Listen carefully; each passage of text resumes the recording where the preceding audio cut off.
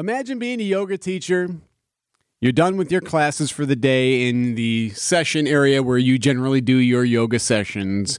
You turn off the lights, you head out the door, and then... Here come the cops. What did I do? Live from the Annex Wealth Management Studios at the Avenue in downtown Milwaukee, this is Wisconsin's Morning News. Here's your host, Vince Vitrano. Just clicking over to 612 on Wisconsin's Morning News, honoring today the anniversary of the September 11th terrorist attacks on America. There's another one. Another plane just hit. Right. Oh, my God. Another plane has just hit. It hit another building. Flew right into the middle of it. Explosion. My God, it's right in the middle of the building. This one into the East Tower. Yes. CBS News on the air as that second plane hit the second tower of the World Trade Center, and at that moment began to dawn on the world that America was under attack. Many local observances today. I'll list a few of them here. These are the bigger events going on this morning. 7:46 a.m., the time that first plane struck the North Tower of the World Trade Center. The Greater Milwaukee Fire and Police pipes and drums will play outside City Hall. Got a couple of things they'll do there. A solo piper will play taps. That'll be followed by another solo piper playing Amazing Grace, then joined by the rest of the pipe band for two more verses. Milwaukee County War Memorial Center on the lakefront. Ceremony there begins at 7:30 this morning. Mayor, county executive, local first responders, public welcome. Typically, I think, Eric, that's the one where they ring the bell for all of the victims and focus on that and any Wisconsin and local connections as well. And then up in Kewaskum, the Wisconsin 9/11 Memorial and Education Center. The ceremony's at 11:30 this morning, focused on remembrance and volunteerism. And WTMJ played a role in helping them secure the necessary funds to get that beam from Ground Zero. Raise the Beam was our initiative. It was a WTMJ Cares, raised more than $30,000 for them to help with that project. Very proud of what that's become up there. Yeah, they have a permanent memorial there. So that ceremony is at 11:30 this morning. They said they have some indoor space that's right near it if rain is a problem for that one. So that will still go on regardless. 22 years ago this morning, the September 11th attack on America. Time for an update from the Gruber Law Office's One Call, That's All Sports Desk. Here's Brandon Snide. Brett Favre, Aaron Rodgers, and now, number 10, Jordan Love. Four-man rush. Love has Jones in stride. Aaron Jones racing to the end zone, and he's in! Touchdown, Green Bay! Kevin Burkhardt on the call for Fox as Love would hit Aaron Jones there. That was a 4th-and-3 player, and Jones had quite the day for the Packers. A 35-yard score as the Packers would go on to defeat the Bears by a final score of 38-20 for their first win of the season in Week 1. The former backup, now starter, feeling pretty good following the team's first victory of the year. It's great. It feels great. It's definitely been a long time coming for me, 3 years as a backup. Just watching, learning, and growing, seeing this team work. And it feels good to be out there leading those guys and being out there playing with them finally and come away with the dub. It's just what we wanted. Absolutely boat race. Feels good if you're a Packer fan this morning. I got it for you. I got them all. Thank you. Keep them coming. Barrel rolled. I'll take all the baseball ones you got in. It doesn't matter today. The Bears are who we thought they were. There we go. I'm feeling pretty good today. So is Jordan Love. He completed 15 of 27 passes for 245 yards, including 3 touchdowns. Barrel roll. There it is. And after the game, his head coach, Matt LaFleur, high praise for his starting quarterback. But I thought all in all, I couldn't be more proud of just his performance, his poise.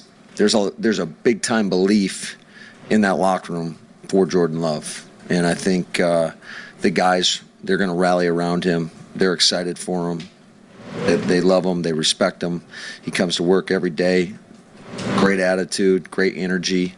And I think you saw that today. Any surprise from yesterday? Any surprises? I was surprised at the lopsided victory. I mean, I thought that could be a grinder. You could have. Sure. I was entirely expecting 9-6 final. In the first half was probably what we thought it would. Yeah. You know, Denny Green there. Bears. They are who we thought they were. The first half was what I thought it was going to be, but the Packers opening it up in the second half, they will now shift their focus from the Bears to the Falcons as Green Bay looks ahead to Week 2. From the NFL to the Diamond, the Brewers suffering a deflating loss on Sunday. It was still a pretty good weekend for them.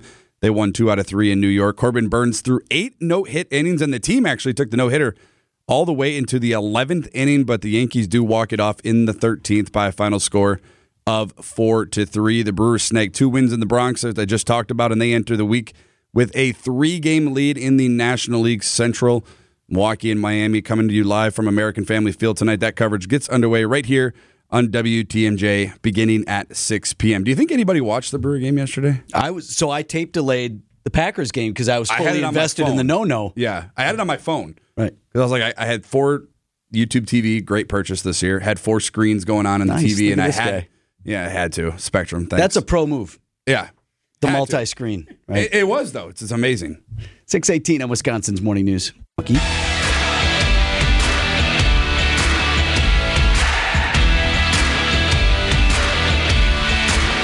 At 6:22 on Wisconsin's Morning News. Eric, something we talked about on the show, and a lot of folks have talked about it when watching sports over the last year or so.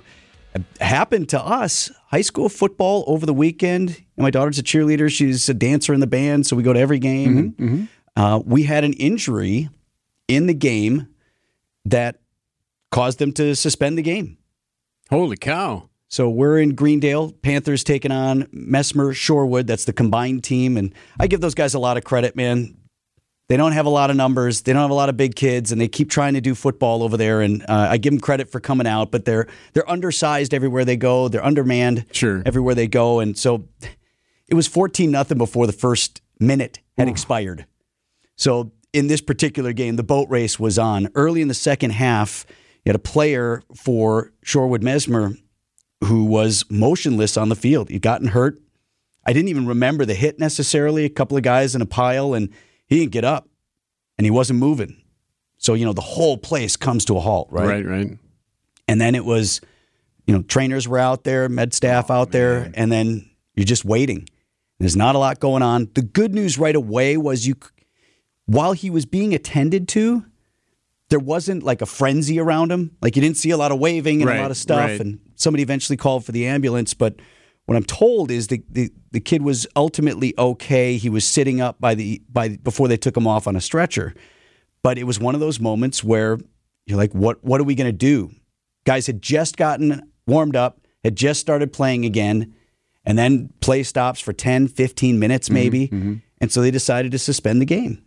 That's it. Thank you, folks. Everybody go home. I talked with the principal at Greendale High School, Steve Lotus, about how that decision was made. Both of the coaching staffs, along with the president of Mesmer was here, and our AD got together, and they decided to suspend the game. Looked like the students on both sides of the ball really handled it well. Yeah, it was really great for them to come together, especially at the end of the game, to pray together, to talk together, and I think that was a really nice ending to what was an unfortunate game. So, I think of some of the incidents that we've seen in the NFL over the last season, 2 seasons. Did some of that color into the decision making? You think of like, hey, we don't have to finish this. Guys are emotional, and this was tough. Yeah, I think so. I mean, it's it's not about the scoreboard at the end. It's about making sure everybody's safe, and that both teams took that into consideration and made the good decision is great. I mean, you can't be too careful, and so it was obviously very emotional for them, and it was the right decision. So that's the decision that they made. Now, a lot of things probably went into that as well. The score was lopsided. It was right? 42-0. Okay. And again, Shorewood Mesmer comes in already kind of undermanned and undersized. So you think about the risk of further injury. You think about the emotional state of all the players. And that's the decision that they made. Interesting, though, the following day in college football, you had a player who was motionless on the field. That was, I think it was Miami, Texas A&M. It was a Miami player. They put him, did all the stuff, put him on the hardboard, stretcher. They shut that game down for a while, but there were only a couple of minutes left, and the game was still in question. Oh, so they played on. Okay.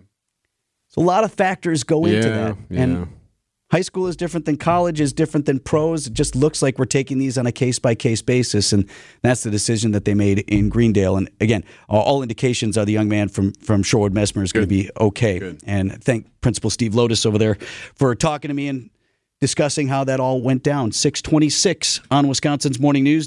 The Bears are who we thought they were. The gloating continues at 6:45 in sports with Brandon. So then this happened. Imagine being a yoga teacher.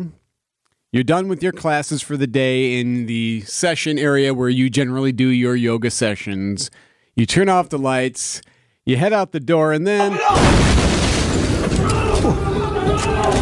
come the cops. What did I do?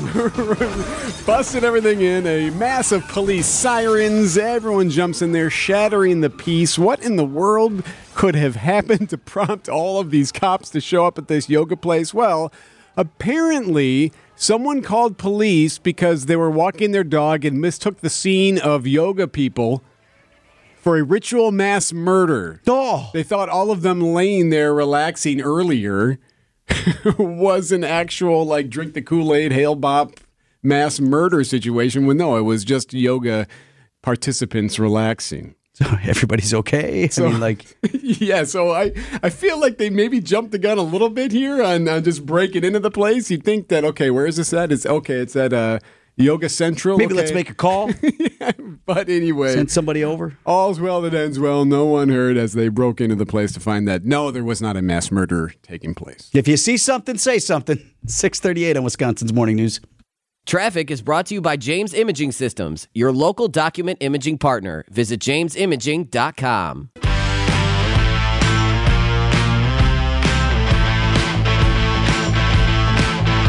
22nd anniversary today of the attack on America, the 9/11 terrorist attacks. Just got this text, and it is important to note as well as we continue talking about 9/11 through the day. What many people don't realize about 9/11 is that 341 FDNY, that's fire department members, have now died of ground zero-related illness, nearly equaling the death toll for firefighters who perished in the 2001 terror attack. Important remembrance. Thanks to Tim and Delavan for sending that along as well. I remember I met Charlie Vitchers, who was the Ground Zero superintendent. He was the one that was there to orchestrate how they were going to clear all of that up.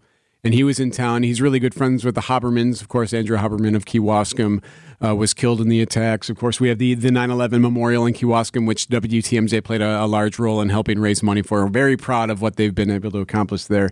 And I remember he told this very poignant story about how he had just seen a guy for the first time since they were doing the cleanup. And he was like, hey, buddy, hey, great to see you, yada, yada, yada. And they, oh, man, I remember when you were on the cleanup and blah, blah, blah. And he said 3 days later, the foreman on that job was like, hey, Charlie, don't talk about 9/11 anymore with him, with this other guy, because that guy lost it that night. Got triggered by seeing the superintendent again for the first time and had a problem with that, obviously, just from the PTSD. So still, it affects people 20 years later, those who were there.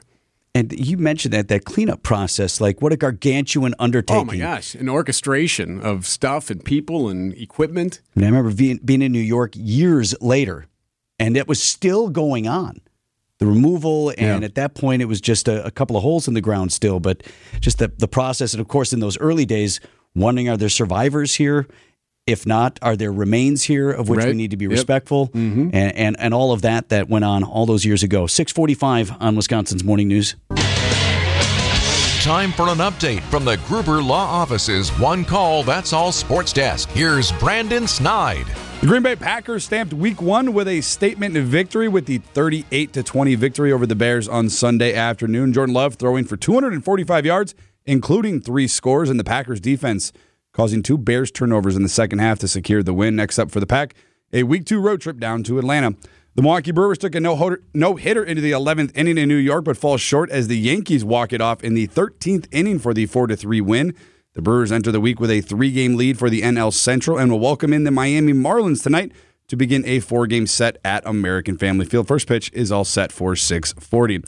And lastly, to tennis, where Novak Djokovic won the U.S. Open and claimed his historic 24th major championship. And on the women's side, the 19-year-old American Coco Gauff won her first major, making her the youngest American to win it since Serena Williams did it in 1999. It's time for Extra Points, a sports opinion commentary on Wisconsin's Morning News. Here's Brendan Snide. For the first time in 30 years, someone not named Brett Favre or Aaron Rodgers made the Week 1 start for the Green Bay Packers. Jordan Love, the team's first-round draft pick in 2020, ushered in a brand-new era on Sunday and did so with quite a statement victory in a road game in Chicago. Poise, command, confidence, all the adjectives that can be used to describe the Packers QB1. It wasn't sunshine and rainbows on Sunday. Nothing ever is in this league. Despite, though, a sluggish first half for the Packers offense, Love continued to prove over and over again while general manager Brian Gutekunst made that move on April 26, sending away the league's 4-time MVP to New York. And of course, all spring, all summer, the chatter got louder and louder. Jordan Love is this, he is that, he can't do this, he can't do that, blah, blah, blah, blah. Through it all, Jordan Love proved, as he had all summer in the team's preseason games, at training camp, during joint practices, that he belongs. He just does. And it was on full display in front of the team and the fans that hate them the most. He did it in front of the enemy. If you're sorting through the box score this morning, Love's final numbers may not impress you immediately, but the more you dive into them, the better they actually get. On the money downs, on 3rd and 4th down, Love cashed in, throwing 8 of 10, 141 yards, including 2 touchdowns for a perfect, yes, I said it, it was literally a perfect 158.3 passer rating. The standard in Green Bay, it's going to remain the same. The only thing that changed this year was the ownership of that team in Chicago.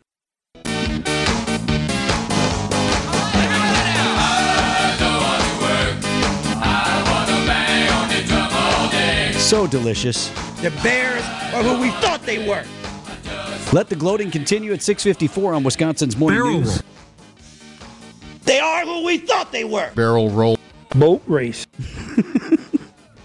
We bring in our teammate from 101.7 The Truth, Telly Hughes, this morning to continue making fun of the Bears. Morning, Telly. Good morning, Vince. How are you guys? I don't know what's more delicious to me. Like, oh, look, there was a lot to see of the Green Bay Packers, no matter who we would have played in week 1. But, man, there was so much excitement about the Bears. We heard it in the broadcast. Well, this Bears team is rebuilt. They've got Justin Fields. He's about to take his big leap. He's going to be great. You know, we'll see. The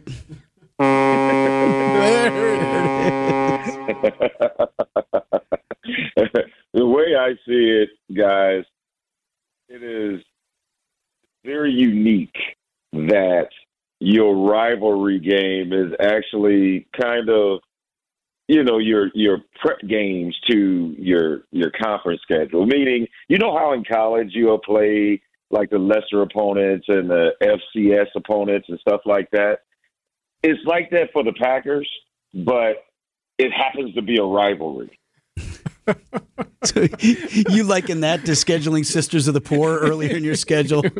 I mean, if you're the Packers and you're kicking off the Jordan Love era, and I mean, what better way to start than playing the Bears?